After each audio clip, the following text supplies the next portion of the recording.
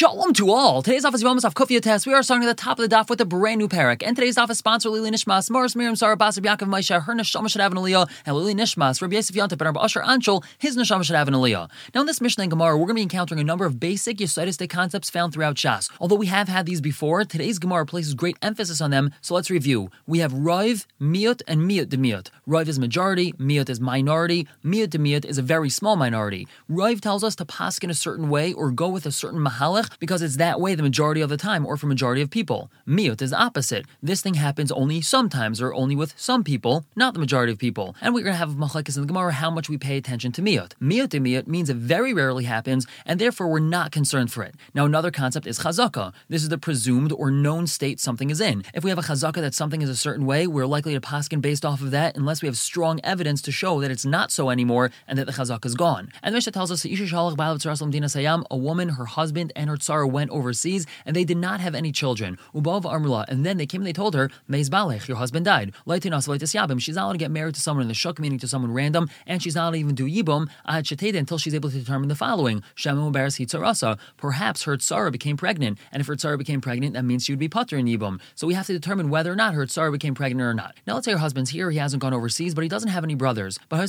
she has a mother-in-law who lives overseas, and then her husband died. She does not have to be chayshesh that her mother-in-law became pregnant and had a child, and that now she's chayv in yibum. But let's say Yatsa Malaya, her mother-in-law left when she was pregnant, chayshesh, so then she does have to be chayshesh that her mother-in-law gave birth to a boy. Rabbi Yeshua says, she doesn't have to be chayshesh. Now the Gemara begins by just asking a question on the lashon of the Mishnah, my hid sarasa. What does that mean, hid sarasa? The Mishnah had said she's not allowed to get married or do yibum until she determines shema meuberes hid sarasa, until she determines whether she, her tzara, is pregnant. What's this lashon of she, her tzara? So Gemara answers, Hakamash the Mishnah is trying to teach us a chiddush, lahat tzara hu de chayshinon. She only has to be chayshish that the tzara that she knows about might be pregnant. Aval tzara chrisi like chayshinon. She doesn't have to be chayshish that her husband married a different tzara when he was overseas, and maybe that tzara is pregnant as well. That we don't have to be chayshish for. And the Mishnah had said in that first case, she's not allowed to get married or do yibum. The Gemara analyzes, Bishlam yivumi we understand that she's not allowed to do yibum de dilma mi abra because perhaps her tzara became pregnant v'kapaga b'eshas achloi raisa, and then if she ends up doing yibum, she's going to end up doing this isra of eshas achloi raisa.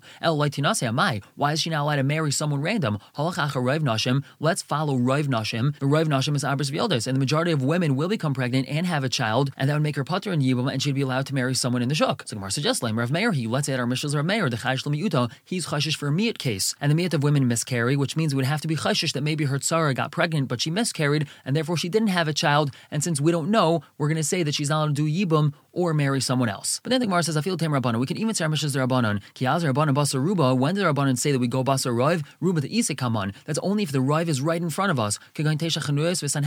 Like when we have 9 stores and the Sanhedrin. 9 stores is talking about a case where we find a piece of meat on the floor and we don't know if the piece of meat is kosher or treif. Well, we have 10 stores in the city. 9 of them sell kosher meat, 1 of them sells treif meat. So we have a rive of stores that sell kosher meat, and that rive is right in front of us. We have all the stores in the city. Sanhedrin is the same thing. We have Sanhedrin of 23 dayanim. If we have 12 dayanim paskening one way and 11 paskening the other way, so we have a rive which is right in front of us. Avol ruba the lesa come on, but when we have a rive which is not in front of us, lo yazer rabbanon basar ruba, so the rabbanon don't go basar rive. And the fact that we say that we have a rive, that rive women get pregnant and have children, is ruba the lesa come on. Why is that? Because it's not like we have 2 groups of women in front of us. The large one has children and the smaller one doesn't have children. That would be a ruba the isa come on. The idea that rive women become pregnant and have children is ruba the lesa come on, because it's referring to all women across the world. So the Mishnah could even be according to the rabbanon. The Gemara says, really, is that true?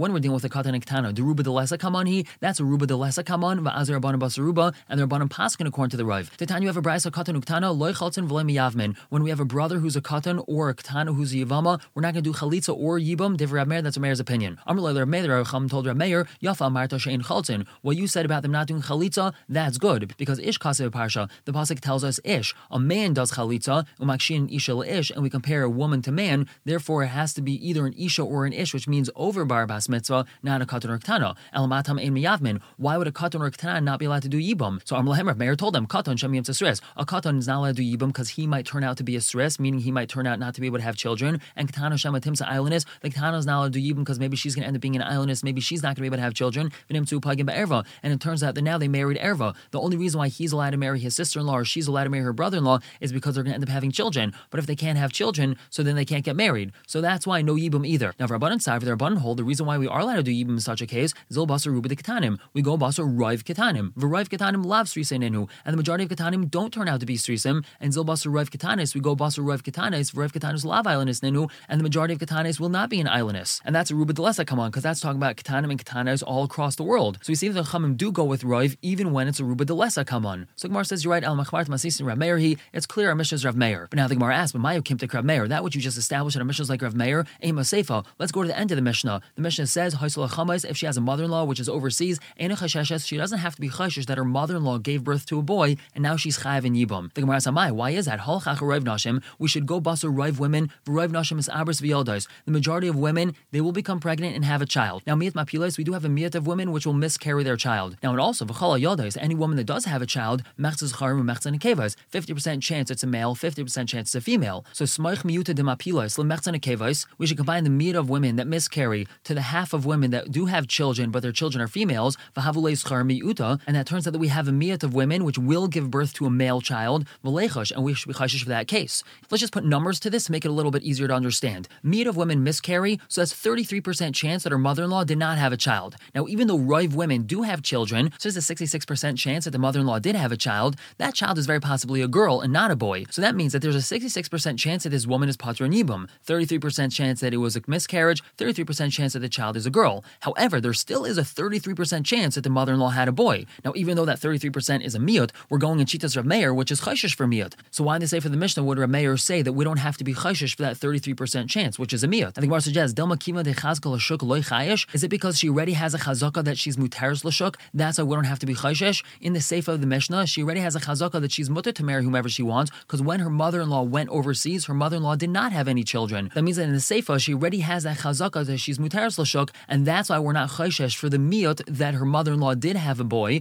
But if that's really the case, Reisha, the chazak yibum tiyabim. In the Reisha, she has a chazaka that she's chayav in yibum, so we should say that she's chayav to do yibum in the Reisha. In the Reisha, when her husband went overseas with her tzara, they did not have any children, which means that she has a chazaka that she's chayav in yibum. So if we're going to be going with chazaka in the seifa, we should be going with chazaka in the Reisha as well, and we should say that she's chayav in yibum, and we didn't say that in the Reisha. So Amar Nachman Amar Abaravua, he answers, Reisha the Isser Kares. In the Reisha, we're dealing with an Isser Kares. If we allow her to do yibum, but it turns out that she's not allowed to do yibum, that means that she's marrying her brother-in-law when she's not allowed to, and that's an Isser Kares. Chashashu, so that's why they were chayshesh. Seifa, the Isser Lav. In the Seifa, we're just dealing with an Isser Lav. If we say that she's allowed to marry someone in the shuk and she's really not allowed to, but she did, that's just an Isser Yevamos l'shuk, which is an Isser Lav. Lo chashashu, therefore they weren't chayshesh in that case. Rava asked on him, Mechli, let's see, Hadai Raisa v'Hadai Raisa. Both of these scenarios, she's being over a Dairaisa. Mali Isser Kares, Mali Isser Lav. What does it make a difference if she's being over a Dairaisa, which is going to give her Kares, or if she's being over an Isser Dairaisa, which is just a Lav? Either which way, it's an Isser Dairaisa, so we should be chayshesh in both cases. So Rava tells us as follows, Kufya Tesam Bez on top.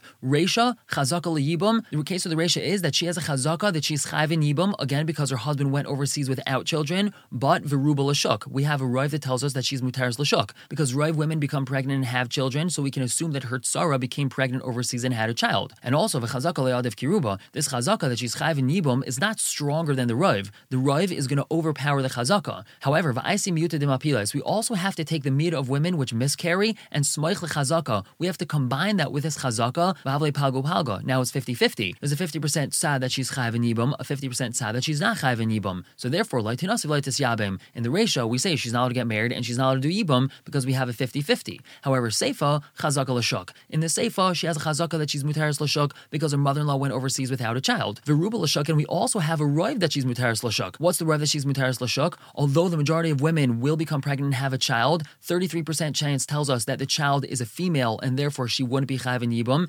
And we also have a minority of women that are going to miscarry in the first place. So we have 66% chance telling us that she's not chayv in yibum. And v'havle scharim, the fact that her mother-in-law might have had a boy, miuta de miuta, that's a very, very small minority. Miuta de miuta, loy chayish Rameir. And Rameir is not chayshish for miyut de miyut. He is chayshish for miyut, but not miyut de miyut. And since the fact that her mother-in-law might have had a boy is miyut de miyut, therefore in the seifa, even if Meir is not chayshish for that case, and therefore she is mutaris l'shuk. When it's in the Mishnah, she's not allowed to get married l'shuk, and she's not allowed to do yibum. The Gemara asks, she's never allowed to get married to anyone. She's not allowed to get married to someone in the shuk forever. Why not? She should at least be able to do chalitza. So Amr Zeiri says you're 100% right. La'atzma shlesh chadashim. Regarding herself, she has to wait 3 months. We know that if a woman's husband dies or divorces her, she has to wait 3 months just to ascertain that she's not pregnant, and that's a light plug in all cases across the board. She would have to wait 3 months. So when she hears that her husband died, she has to wait 3 months, and lechaverta, for her friend, meaning for her tzara who's overseas, tisha, she has to wait 9 months because maybe her tzara is pregnant, so she has to wait 9 months till her tzara has a baby, and then she could do chalitza manavshach, and then she'd be allowed to get married after 9 months to whomever she wants. So therefore, when the Mishnah says it doesn't mean that she's never allowed to get married to anyone. It just means she has to wait 3 months and 9 months, and then she's allowed to get married after chalitza. Now, Reb Chanina says for herself she has to wait the standard 3 months. But in regards to her friend, meaning her tzara, she would never be allowed to get married because of the tzara until she determines with utmost certainty that the tzara either did or didn't have a baby. The Gemara asks, why does she just get chalitza manushach? If the tzara had a baby, she didn't need chalitza at all. And if the tzara didn't have a baby, so then the chalitza is valid. So Abai bar Avin, Reb Chanina bar Avin, Amit Shavai, both of them say, Gzeira Shem Yehi Vlad ben Kayama. Perhaps her tzara did have a child, the child lived, which means that the chalitza that she had wasn't a valid chalitza, meaning it wasn't necessary. And now that turns out that we have to make an announcement that she's really mutter to a kayin. When she had the chalitza, everyone says, oh, she's a chalitza, she's not a married kayin. But if it were to be a situation that her tzara had a child and that child lived, then that means that she would be mutter to marry a kayin, and we would have to make that announcement. The Gemara asks, okay, fine, so why don't we make that announcement? Who cares? The Gemara answers because Dilma Ika dehav b'chalitza v'loy hav b'achraza. It could be that there's going to be a person who was there by the chalitza and not by the announcement that the chalitza wasn't valid, and then they're going to see that she marries a kayin, and they're going to say, oh, kashar chalitza l'kayin. A chalitza is allowed to marry a kayin, and we don't want that to happen. So therefore, Reb Chanina says she's never allowed to marry anyone until she's able to determine with utmost certainty what's with her tzara. Now we're going to ask a question on this svara. Tanan, we have a mission that we had learned previously that says, Nitan li ben Medinas Hayam. She comes and she says, I had a child overseas. V'amr, and then she says, Meis b'ni, first my son died, v'achach bali, and then my husband died. Now menace, she's believed, which means she's allowed to do yibum. But if she says, Meis bali, that first my husband died, v'achach b'ni, and then my son died, in a menace, she's not believed. V'chayshel, we have to be chayshish for what she said, that she had a child, but we don't believe her fully, and therefore, v'chaletzes lemis have emes, she's going to have to do chalitza, not yibum. But now we ask, v'leichash dilma asu edim, we should be chayshish that perhaps now edim are going to come, v'amri kidika amra, and they're going to say exactly like she said, that actually her husband died first and then her child, which means that she really wasn't chayiv in chalitza, and then it turns out that we're going to have to make this announcement that she's allowed to marry a kain because her chalitza wasn't anything. So Rav Papa answers, no, but grusha, that's talking about a woman who was divorced already, so anyway she's not allowed to marry a kain. Rav Chibred Rav Huna Amar, he says, talking about a different case, but Amar, it's where she comes and says, Ani v'hu nechbeinu b'ma'ara, it was me and him and our child in a cave and no one knew about us, so therefore we're only relying on her word, and there's no possibility of Edom coming because Edom don't know about this. And now moving on to next Mishnah, let's just set up the case. We have two brothers, Reuven and Shimon. They're married to two women, Rivka and Sarah. Rivka and Sarah are not related. So the Mishnah tells us, Shtei Yevamos, we have two Yevamos, that's Rivka and Sarah. Zoy Meres Meis Bali, this one says my husband died, Vizoy Meres Meis Bali, the other one says my husband died. Zoy Asur Mipnei Baal Shel Zu, Vizoy Asur Mipnei Baal Shel Zu. This one is Asur to marry someone in the shuk because of the other one's husband, and the other one is Asur to marry someone in the shuk because of the first one's husband. Now each of these women are believed regarding themselves that their husband died, but the other woman's testimony isn't strong enough to pater them from Yibam. Let's just put the names to it. Although Rivka is believed regarding herself that her husband Reuven died, she isn't believed in regards to her sister-in-law Sarah. So for all intents and purposes, as far as Sarah is concerned, Rivka's husband Reuven is still alive, and therefore Sarah is technically chayiv in Yibam and not mutaris l'shuk. Same thing goes with Rivka. As far as Rivka is concerned, Sarah's husband Shimon is still alive, and therefore Rivka too isn't mutaris l'shuk. Now let's say lezu edim, lezu ein edim. One of them has edim proving that her husband died, and the other one does not have edim proving that her husband died. As sheyesh la edim, the one that has edim, asura, she's still asur l'shuk. That's because she needs proof that the other husband died, and there's no proof that the other husband died. As she'ein la edim, however, the one that doesn't have edim proving that her own husband died, mutaris, she is mutaris l'shuk. That's because she's believed regarding her own husband, and regarding the other one's husband, well, there's edim proving that the other one's husband died, so therefore she's mutaris l'shuk. Next case, lezu banim, lezu ein banim. One of them has children, the other one doesn't have children. As sheyesh la banim mutaris, the one that has children, she's mutaris l'shuk. That's because there's no chiv in yibum when she has children. As she'ein la banim, the one that doesn't have children, asura, she's asura l'shuk. Why? That's because, as we said, she's believed regarding her own husband dying, but in regards to her brother-in-law, we have no proof that her brother-in-law died, and therefore she wouldn't be mutaris l'shuk. Now going back to the first case where there's no edim and there's no children, and each of them just gave testimony about their own husbands, that their own husband died. So Nisi Avmu, in that case, let's say they did yibum. There was two other brothers, there was also Levi and Yehuda, so these two women did yibum with these two brother-in-laws. Umesu ha'yevamin, and then the Yevamin died. Asurs linase, they revert back to their original stage where they are not mutaris l'shuk. Now Rabbi Lazar says, Ha'el v'hotu le'yevamin, hotu l'chal adam. Once they became mutter to marry the Yevamin, they're mutter to marry anyone, because obviously we trust that their husbands died. And we're going to discuss tomorrow what exactly Rabbi Lazar's svara is. Now the Gemara just tells us one more case. Tana, we have a brisa, lezu edim ubanim, ulezu loy edim v'loy banim. One woman had edim proving their husband died and she had children, and the other woman didn't have edim proving their husband husband died, and she also didn't have children. Shtein mutars, both of them are mutar l'shuk. The first one is mutaris l'shuk because she has children, so obviously she's not chayv nibum. And the second one is mutaris l'shuk because she has edim proving that the other husband died. So she's believed regarding her own husband. She has edim that the other husband died, so she's mutaris l'shuk as well. We're going to stop here for the day. Pick up tomorrow exploring Rebbe Lazar's Shita in the Mishnah. For now, everyone should have a wonderful day.